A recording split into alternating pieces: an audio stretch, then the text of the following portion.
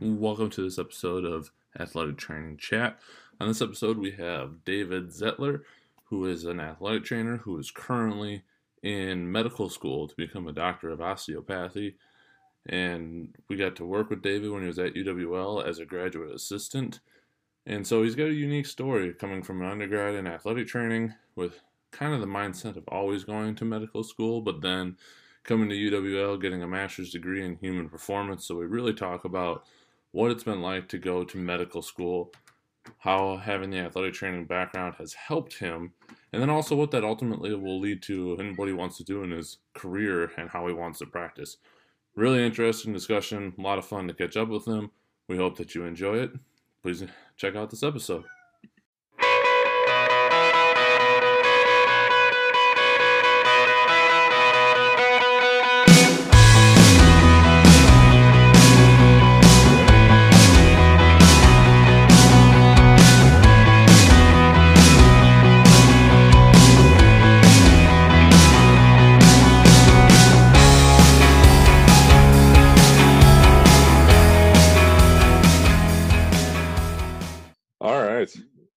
Well, welcome to this episode of Athletic Training Chat. We are on with David Zettler, who is an athletic trainer by profession. I'm assuming you still have it live? Yeah, I'm still keeping it probably through at least until I start my residency training. Which would make sense, which ultimately highlights that David is in medical school right now. We got to know David through his time at UWL. He was a graduate assistant here for us, working with a variety of teams, but a lot of cross country and track, mixed some swimming in there. Yep. And was here for our human performance program. So David, that'll be the extent of my background. So if you want to highlight a little bit more, please do. Okay, so I did my undergrad in athletic training at University of Wisconsin-Stevens Point, one of La Crosse's rivals. So it was definitely interesting coming to La Crosse for my master's. I originally was planning to get into medical school right out of undergrad. Okay. That did not happen, which is not uncommon when you start to look at the average age of many of the medical school classes in the U.S. A lot of schools are right around that 23, 24 year old for your average student. So a lot of people either take a year off or do a master's like I did. So not getting in, kind of was looking at options, and obviously having the athletic training made sense to go to a graduate assistantship, not only to gain experience, but also get some research under my belt. And La Crosse had a great program, and I knew the athletics was good. So I was like, well, I'll get a good experience overall. So I was like, let's apply there. So that's where we got to know you and where all of this is going to come from. Did that. So was at La Crosse for 2 years, did the master's in human performance, did a master's thesis while I was there. Since I was working with cross country, that made it easy for the research project we did, looking at hormone levels and recovery in our cross country athletes. And then during my second year at La Crosse, I was reapplying to medical school. Ended up getting accepted to medical school would have been right around February, but did not find out that I was accepted pending a seat. So it was kind of you're in, but we don't know if we'll have a spot for you this year or if you'll be here the following year. So kind of a cruel joke, I feel like. Oh, it was like, hey, you came, you interviewed at the beginning of February, you found out middle of February you're accepted, but we don't know if you're going to start this year. Don't get too excited. Be happy, but not too happy. Yeah, so it ended up being, I remember it like it was yesterday. It was the 14th of May. We were hosting a track meet. Shocker. I was out at the shot put or discus area. My phone starts ringing and I'm like, okay, who's calling me? Like everybody that's important knows I'm working track. Right. looked at my phone, and it was a phone number from Kirksville, Missouri. And I'm like, I might want to answer this. And so I told the student I was with, I'm like, give me 2 seconds. I need to answer this phone call. And sure enough, it was the school calling to tell me that I'd been accepted or had a seat for starting that year. And so I was like, okay, well, the next day happened to be graduation for my master's. Oh, So, with the timing of it all. yeah, so the timing was just perfect, or it was perfect, but it was stressful at the same time. So I had basically like a month to find an apartment and move down to Kirksville from La Crosse. So that's when I started medical school. So I'm at AT Still University. It's the Kirksville College of Osteopathic Medicine. Nice. And so for people who don't know, there are 2 different physicians in the U.S. that are fully licensed medical providers. So I'm in osteopathic school. There's also what we call allopathic school, or what would be an MD, which is what most people, I'm assuming, just think of as a physician. Most people, unless you're in healthcare, may not even realize there's 2 physicians. So I will have the credentials of DO when I'm done, so Doctor of Osteopathic Medicine. So that's where I'm at. So what drove you to go that route versus, to go DO versus MD, and even just highlighting some of the difference? Right. Because I've even had people ask me that same question, with our team physician being a DO, and actually a lot of it seems like physicians around here being DOs. Obviously, there doesn't seem to be any significant drop off between really good MDs and DOs that we've worked with. But what led you down that path? So my first exposure to DOs would have been actually as a child. My pediatricians were DOs. Okay. I didn't know what the difference was. I had no clue. But both of my pediatricians growing up were DOs. Fast forward to undergrad up at Stevens Point. One of our team physicians, actually our orthopedic surgeon, was a DO. So that was kind of my first experience working with a DO. He was a great guy, very personable. Worked with him quite a bit, event coverage and just patients in general that we had. Then coming to La Crosse, Dr. Erickson, who kind of was around both years, but I would say probably more so during my second year there, started to do a lot more, see him more in clinic with patients and that. Him being a DO, kind of seeing how he worked with his patients and how the other DOs I've known interacted with their patients, it definitely kind of pushed me towards that end. And then the more I got into, the differences between MD and DO, and learning that the DOs learn the manual medicine. So they learn osteopathic manipulative medicine or treatment. So you'll either hear it as OMM or OMT. Was very intriguing to me, especially with the background in athletic training and wanting to go into sports medicine. I very much liked the manual therapy as an athletic trainer and used that quite often. So I figured that would be just a good extension of what I already knew. And the other thing that they push a lot to DO students is a more holistic approach to medicine, or that's what they like to call it. But it falls back on, what can we do before we start, say, medicine X, Y, or Z? Can I work with them on behavioral changes? Can I work with on diet changes? Is it, do I just need to get them up and exercising?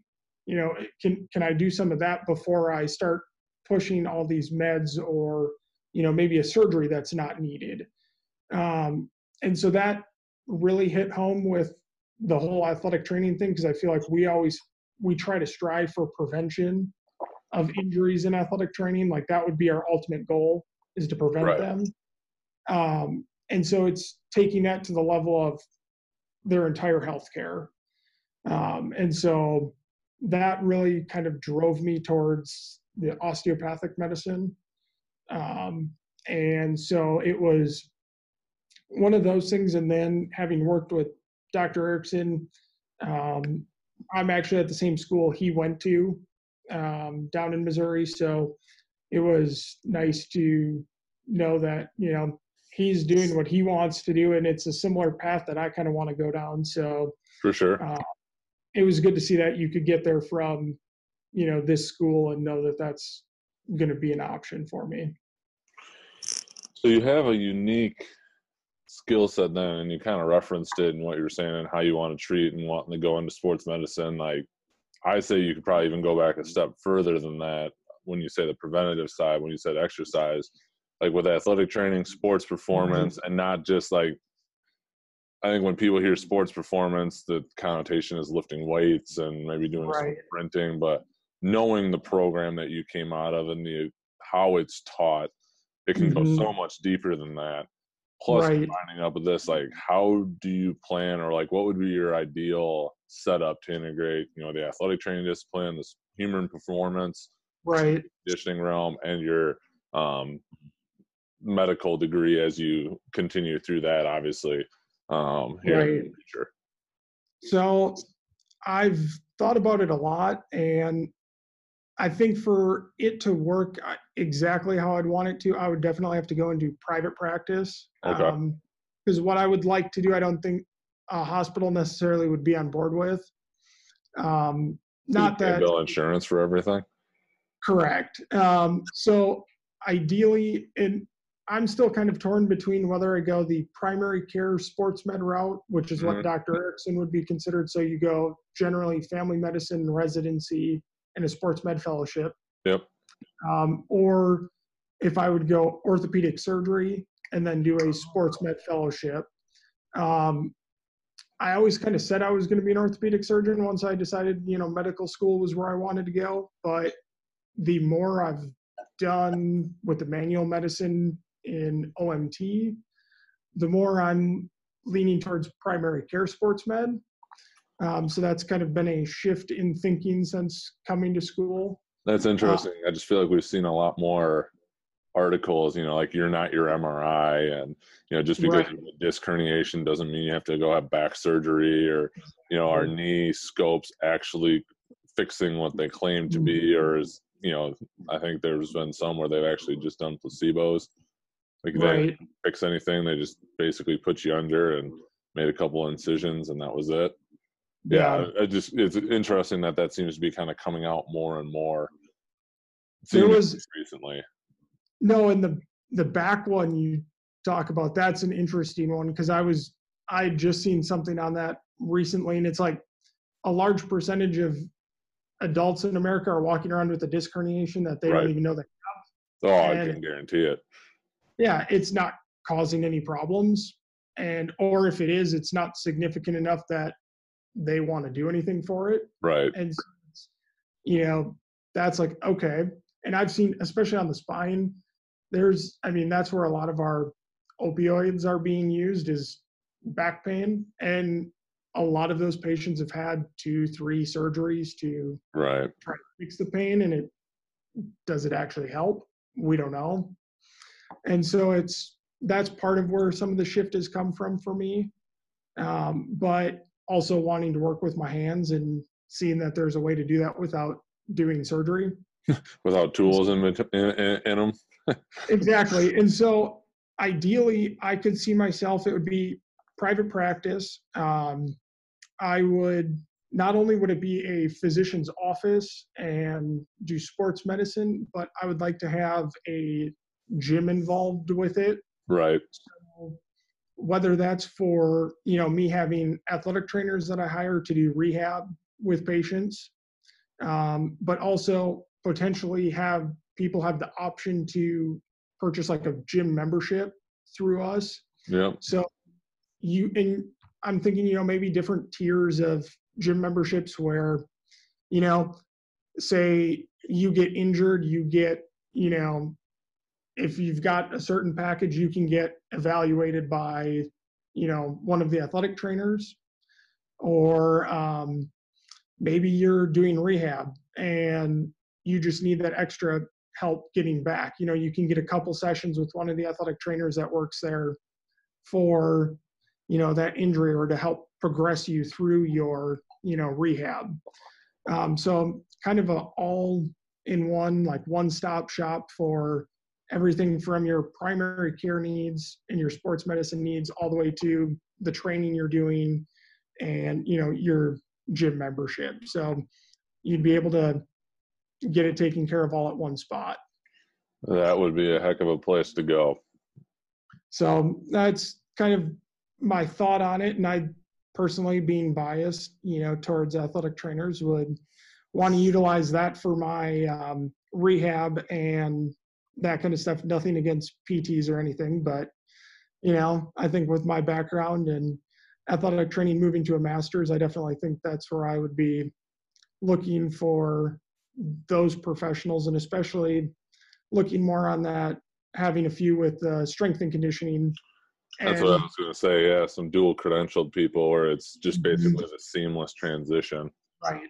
So they get done with their rehab with them, and then they can, if they're looking for that sports performance end, they can jump right in, stay with the same person. They've got the knowledge to write those programs and keep moving forward with them. I think that sounds like a pretty sweet place to work, and would ultimately be something that would be pretty cool. Yeah, definitely. How do you think athletic training helped set your base to be helpful, not only in grad school, because you were busy here, you were clinical responsibilities, preceptor responsibilities, plus grad school, which I know is not simple with Dr. Wright. He's very detail oriented. Plus you were doing research at the time, which anybody that's even touched it knows that can be just a black hole of doing a lot of things. How did coming up as an athletic trainer benefit you in that realm? So I think it starts with undergrad. I mean, you went through it, all of us as athletic trainers did, and with your time management. I mean, there's you're in undergrad, you're, classwork and balancing that with your clinical hours. So I think it started there with really helping me for medical school, especially. We've got, I think our average credit load for a semester is like 26 credits per semester. And so it's, Now our semesters are a little bit longer than your, normal undergrad 16-week semester. Right. But we're pretty much, most days we're at least 8 to noon. We'll generally have 4 classes, 5 days a week. And then the afternoons are kind of variable. They'll give us an hour for lunch, and we have maybe a couple classes. Maybe we'll have labs we have in the afternoon. So they keep us busy in school. And so the time management was a big thing. The other thing that athletic training did is give me contact with patients. I have a lot of classmates in school that really haven't worked with actual patients in a clinical setting. They may have been a scribe in an emergency room, or worked as a CNA, but they weren't the person who was evaluating, treating, and doing all of that with a patient. So not necessarily having the basis of the clinical thought process that I had exposure to as an athletic trainer, where, we're diagnosing and treating those injuries. So that was definitely a huge benefit to myself. Right. Also, just knowing some of the basic physical exam skills. Right. So in terms of how to palpate, how to, do range of motion, all the things we take for granted because we do it on a daily basis. But something that many of my classmates hadn't been exposed to. So, even just touching another person in terms of how to diagnose an injury or illness, that we do daily. So that was definitely a huge benefit to myself. I would say even more so at a osteopathic school where we are palpating, like from day one in our manual medicine classes, we started first day palpating the spine. What's a spinous process feel like? What does the transverse process feel like? Right. Where are you feeling for those? Moving to like the pelvis, stuff we palpate all the time. The spine still scares the crap out of me. Pretty good around. Yeah. And so it's like that kind of stuff that really we have a good foundation for, that really set me up to do well in that class, especially. Right. And then moving to my master's, just getting more experience with patients and the clinical decision making. And then in terms of research, I think not only doing research, but having to read more research than you do in undergrad. And the way Dr. Wright kind of breaks things down in terms of like reading research articles really helped with like looking at, okay, was this a good research study? Like, or is there something that I would have done different that maybe this study should have done? Right. To make it a more valid study. I think that's something that really I wouldn't have gotten if I hadn't gone to grad school and done a master's. So that's something that I'll definitely continue to use as I move forward, because you look at some research and you're like, okay, you got the results you wanted, but is that really what the data is telling us? Right. So, and I think that comes with some of the other classes we had too, not just with Dr. Wright, but right. He seemed to be a big proponent of, is this research done properly to tell us what we want to know? Or so, yeah, that's a whole topic of itself on the research thing, having to discern what's real and valid and actually useful, or is it just right there? And that, the whole evidence-based thing. Is research something that's heavy for you guys in med school, or does that come kind of later? So we've got some opportunities to do research. I'm currently not doing any. I decided to, since I've did research in undergrad for my athletic training program and have done, the master's thesis, I decided it would be a good opportunity to focus on my studies. So there are some opportunities here to do that. A lot more does come during your third and fourth year when you go onto your clinical rotations. Okay. Whether that's with one of your preceptors that is doing research and you hop on board with that, or someone else at the hospital. But then there are also more opportunities as you get into your residencies and fellowships to do research. And that's, I would say, where it's pushed more than anything. So as we move forward, but definitely it's there if you want to do it. I feel like that's probably the case in most places. Yeah. Awesome. Anything else that you wanted to cover in regards to that? Because it is, I don't know that it's necessarily say it's a unique, well, it is a unique track, because I don't think it's all that common, at least from what I've heard. I can only think of a couple people I know that have gone AT into, to a physician field. Right. I guess maybe something before we get into the AT chat questions, if that's something that now, especially with the transition, right, what advice would you have for people that might be looking to do that route? So it's funny you say it's not that common, because I didn't think it would be either. And then now that I'm in my second year of school, we actually have another first year here in Kirksville who is also an athletic trainer Well, there you who go. who did her master's. So it was quite interesting to see that we had two of us here at school that are athletic trainers going on to medical school. But in terms of advice, um, I don't know if I would, if you want to do medicine, I would say go the medicine route and just stick with it, especially with the merger now. I think, it's going to be, you're going to see a lot less dual credentialed AT, PT, AT, PA, Yep. AT to physician. You're going to see a lot less of it. So if you have any kind of inkling, maybe just explore that first before you decide to go the AT route. Okay.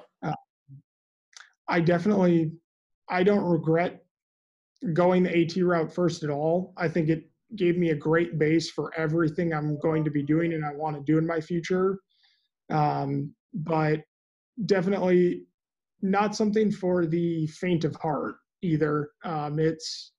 They push you pretty hard for 2 years before they ship you out to clinical rotations. And it's definitely been more of a challenge than I think I thought it was going to be. I knew it was going to be hard, but I definitely think it's harder than what I thought it was going to be too, especially different units and stuff. But I can only imagine. so Awesome. Jump into the athletic training chat questions. sure. Okay. Since you still are an athletic trainer, what does being an athletic trainer mean to you? I think it means to me that there's a community that I'm a part of. Athletic training doesn't matter where you go. If you know the other athletic trainer, it's like you're one big family. And if you're traveling to another school with your team, pretty much it always seems like if you need anything, you just ask. If they can't take care of it, they know someone who does, and they'll try to do that for you.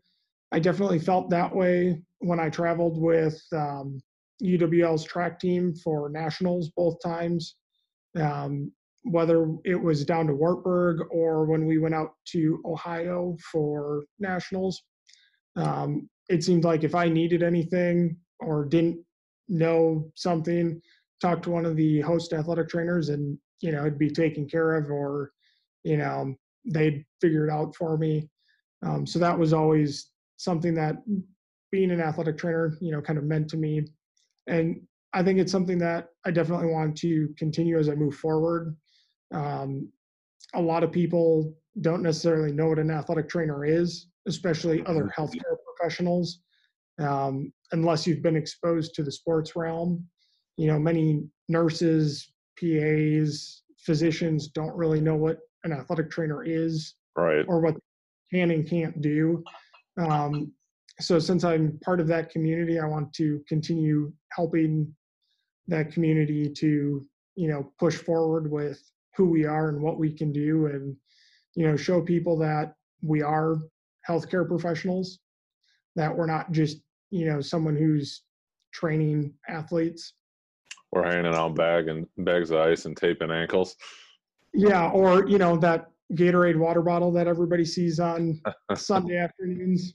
I refuse. I will not squirt it into somebody's mouth. I draw a firm line for me on that. Especially where we're at. That's hard line. Yep. I'll leave that up to people's personal. You can do what you want to do, but for me, that's a hard line. I agree with you there. I don't care what level you're at. Even at the pros, I think how to use a water bottle. So yeah, I go back and forth because I know some of them they've actually I feel like they just hire, and I saw this somewhere, like hydration specialists, basically like actual water boys. Right. Now, if that's what you're getting paid to do, be my guest. Go for it. Right. But I just come on now. There's a level of service, and then there's other stuff, but teach their own. What advice would you give yourself as a young athletic trainer back at Stevens Point?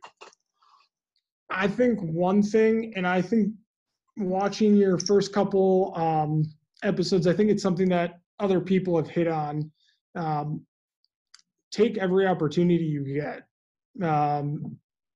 Doesn't matter what it is, doesn't matter what sport it is. Take the opportunity that's presented to you. It's only going to make you a better athletic trainer. And try to learn from as many preceptors as you can. So that was one thing that I was glad they did a good job with us at Point is we had 2 high school rotations. Okay. So I was at 2 different high schools with 2 very different athletic trainers, got to see 2 very different styles outside of the collegiate setting. And I think that was a good thing to see, what the 2 different high schools had, because they were both very different size in high schools. One was Wittenberg Burnhamwood, which is pretty small, less funding than the other one was, I'm going to draw a blank now, Mosinee. So 2 very different size high schools. And so it was interesting to get that different perspective from their athletic trainers on, what they had available to them and what you can, what we could do with people in terms of rehab or treatment. Right. So learning that, and then just the different preceptors we had while I was at Point at the university, they all were good at, they all had something that they were better at than the next. And so trying to find that thing that they were really good at and learn that from them. So whether that was taping or how they did a certain technique in terms of manual therapy, or, maybe they were really good at rehab. We had one athletic trainer who that was his thing. He loved rehab. And we, working with him, he was really big on prevention of injury. So we did a lot of, he worked with women's soccer. So we did a lot of preventative stuff with the women's soccer team to try to help with, ACL prevention. And so that was one thing that, really tried to learn from him when I was on rotation with him, was that rehab portion. For sure. You may have already answered the next question with that answer, but we'll ask it anyway. What has been the most influential resource you have found in your career? I would definitely, have to say preceptors. I got to come up with a new question. That's going to be everybody's answer, which is totally fine. Maybe I'll have to ask for favorite book. I definitely, and I would have to say though too, besides preceptors, I would say even, just the other clinicians I've worked with. So some of the physicians and stuff too, because they had a different look on things than say we did as athletic trainers. So it was always nice to, when you had the chance, pick their brain on an injury or, a specific situation, right, as to what they think is going on. Because a lot of times they're coming at it from a different perspective than we are. Mm-hmm. Which, good, bad, other. I think sometimes as the athletic trainer, we have the advantage of, we know the person on a daily basis. Yep. And so that'll be an adjustment period, I know, for myself, going to the other end of it as a physician, not getting to see that person every day. Or only having 20 minutes with them. Right. And that goes back to part of the reason why I think I need to do private practice. Right. I don't think I want to be putting that time constraint on myself of, okay, you have 15 minutes to see this patient and do everything you need to do and, take care of them. It's like, I don't know if that's actually good medicine. Yeah. It's we do, down here at school, we do standardized patients to get us ready for so we have different levels of boards we have to take. Yep.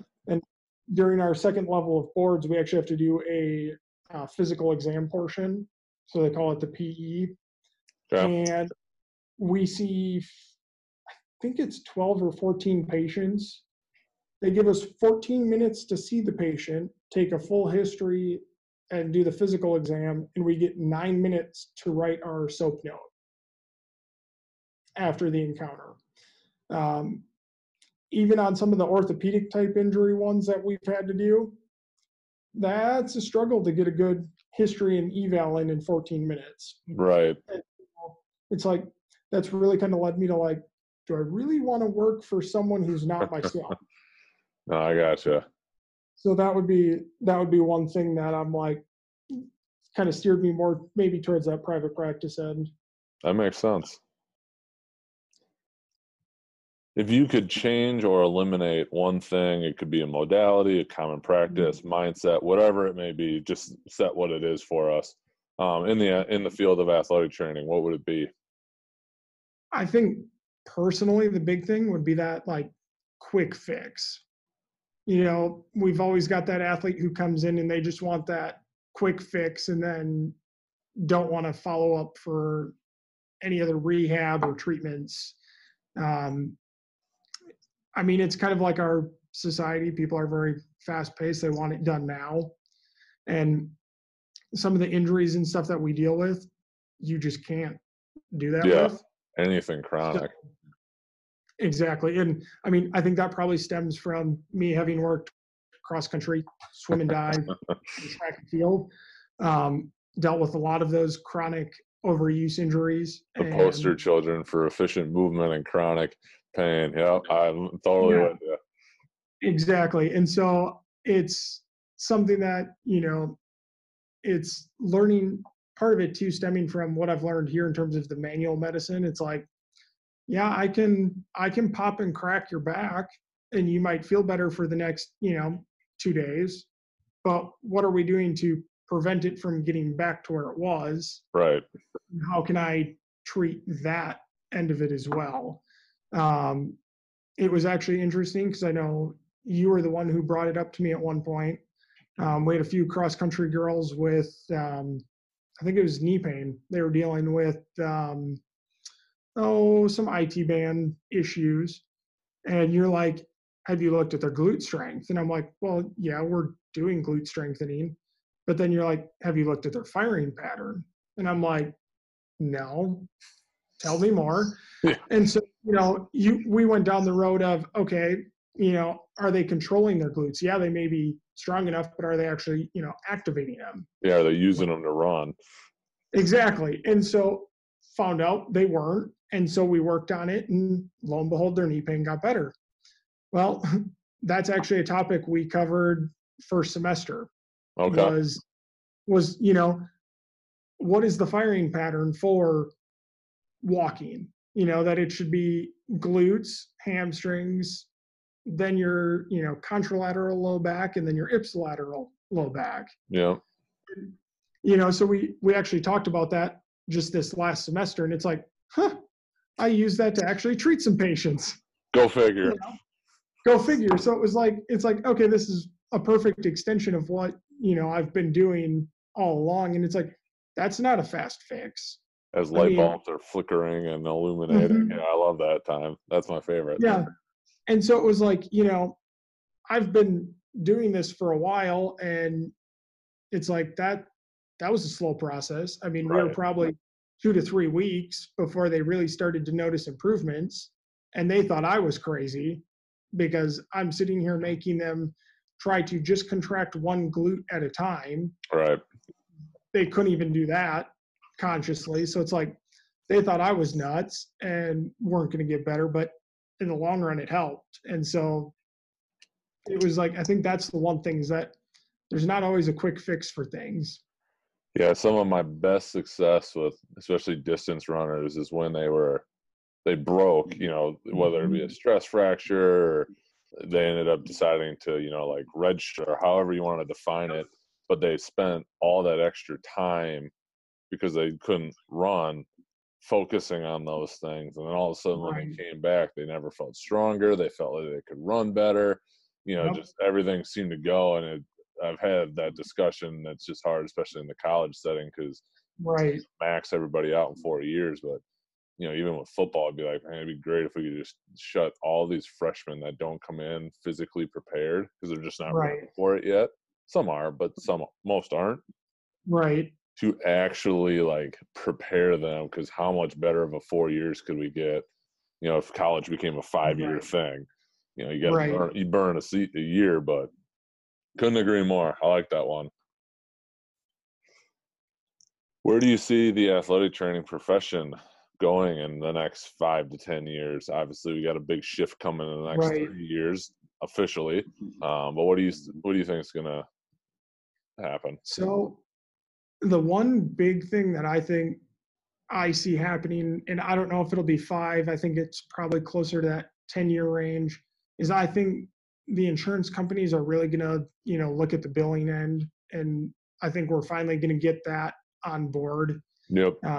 So we're able to bill for our services. I know if I'm eventually going to be hiring athletic trainers to work for me, that I would definitely like to be able to bill for what they're doing. Makes sense. It's I think the research is starting to show up that we're worth our money. Definitely. I mean, I've seen some of the research on it. How much money an athletic trainer can save just like a high school alone. Right. But then we have a very similar skill set to physical therapists in the sports medicine world. And so I don't know why they aren't allowing us to be billed for similar services. And so I think if you can start to argue some of that, maybe it'll, help with that end of things. And I think that would be a good push for us in the future. And really kind of solidify us as healthcare professionals and not just athletic trainers. Right. And so I think that's where I see us going, is more into that clinic model, that sports med clinic where currently it's mostly physical therapists working. And I think that's, from some of the stuff I've seen, some of the pushback you get in some of the states, physical therapists maybe are partially worried about us jumping degrees up to that master's level, because they're worried that, we're going to maybe start taking some of those jobs in sports medicine clinics, orthopedic type practices. And we tend to be a little cheaper. Right. And we're a little cheaper, but I don't think we should be. No, I couldn't agree with you more there. I think it's just the evolution. It's going to take a long time for that to catch up too. Right. And I think that's kind of a problem we've perpetuated ourselves, because you've always, there were so many of us that were looking for jobs that someone was always willing to work for the price that was posted instead of holding out for more money. Yep. And so we've always been willing to take those lower paying jobs when we shouldn't have. Right. So I think we've kind of done some of that to ourselves, unfortunately. But I think that's starting to come around too. So and I think with the shift to the master's program, and we'll have some of these programs that aren't going to continue with their program. So we'll probably end up seeing, and smaller class sizes in the master's programs for sure. I think we'll see a decrease in the number of new athletic trainers, which should help hopefully with some of that wage stuff as well. Yep, up the quality with a smaller quantity. Right. And yep. I know Mark Gibson says it all the time, and I'm sure we both heard this from him, is we did a great job getting up to a peak point, but we oversaturated it. And now we're kind of having that rebound effect, which I think in the long run will be really good. Yeah, no, I think it will. And it's something that I know I've talked to with my brother-in-law, who's a program director down in Arizona. Yep. We've talked about it quite a bit. It's like, how is this going to change what we're doing? And, that kind of stuff. And it's like, I think it is definitely for the better. I know at first I was kind of on the fence about it. Like, do we really need to go to a master's program? Are we just like, the whole degree inflation, kind of like Right. PT? Because it seems like from people I've talked to on the physical therapy end, it's like they really didn't change their curriculum a whole lot. They just made it, an extra year and made it a doctorate. And so it's like, that's the one thing I kind of worried about with it. But I definitely, more I've talked to people, it seems like it's the right move for Yeah, us for sure. I would agree with you there for sure. Anything else you want to cover? I just, I think the one thing that I guess just to kind of go back to, the difference between DOs and MDs and all of that, just give everybody a little bit more of a rundown on kind of what OMT is, or, the osteopathic manipulative treatment. Just so if anybody's going to end up working with a DO or whatnot, they kind of have an idea of what they may offer from that end. So and I know you've got a lot of experience with working with chiropractors with Dr. Kyle. Yep. And so I think a lot of people don't really know that, again, like we said, two types of physicians. But that's one of the big things that, and not all DOs are going to continue to use OMT in their future practice. A lot of it depends on what you end up going into. So a lot of your family med, internal med, your more primary care specialties are going to probably continue to use OMT, where, your people who end up going into surgery and that kind of stuff just don't necessarily have the time to do it. Right. But the interesting thing about it is it's a lot of stuff that we learn as athletic trainers. So just taken to another level because we have more time to learn it. So things like muscle energy, that's one of our main treatment modalities. Yep. So all the stuff where we learn to adjust the pelvis as an athletic trainer and, fix those rotations, I learned that again. There you go. So, it was like, oh yeah, I've been doing this for a while. And so that's one of our big ones. We do a lot of myofascial release. So whether that's direct or indirect myofascial release. We also do a lot of HVLA, which is what most people think of when they hear chiropractor, so the popping and cracking, Right. High velocity, low amplitude, which for athletic trainers would be a grade 5 joint manipulation, which Mobilization.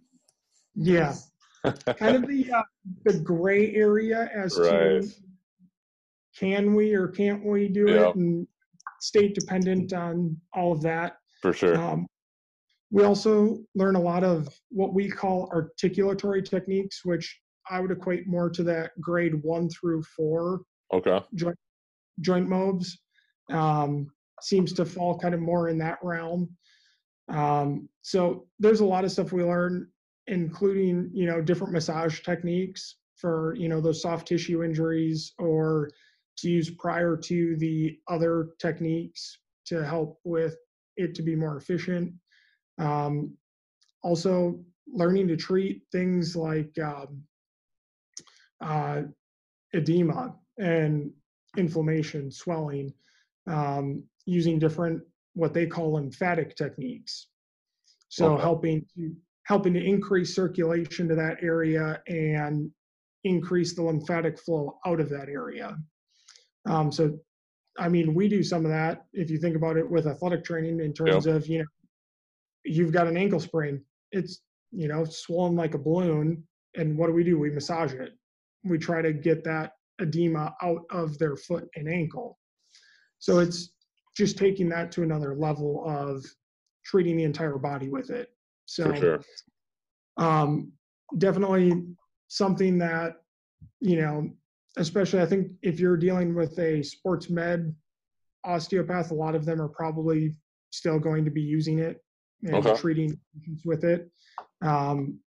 There's some good research out there on it, just like there is with chiropractic care, in terms of different things it can treat. So definitely something to keep in mind if your patient's not getting better, and you've got a physician you work with who does it. Maybe there's something they can do for them. Sounds good. I like it. So, if anybody wanted to reach out to you or follow you, be in touch with you, what would be the best way? they could The socials definitely, or otherwise? I was gonna say I'm on Facebook. They can find me there. Otherwise, I can give you an email address if you want to post that with it. If you're comfortable with it. I'm good with that. I don't always check my email, so Facebook may be easier, but Is that the Gmail one? yeah, that's a Gmail one. I will link it up in case. So yeah, I usually get to my Facebook better than my email, so emails get Awesome. lost sometimes.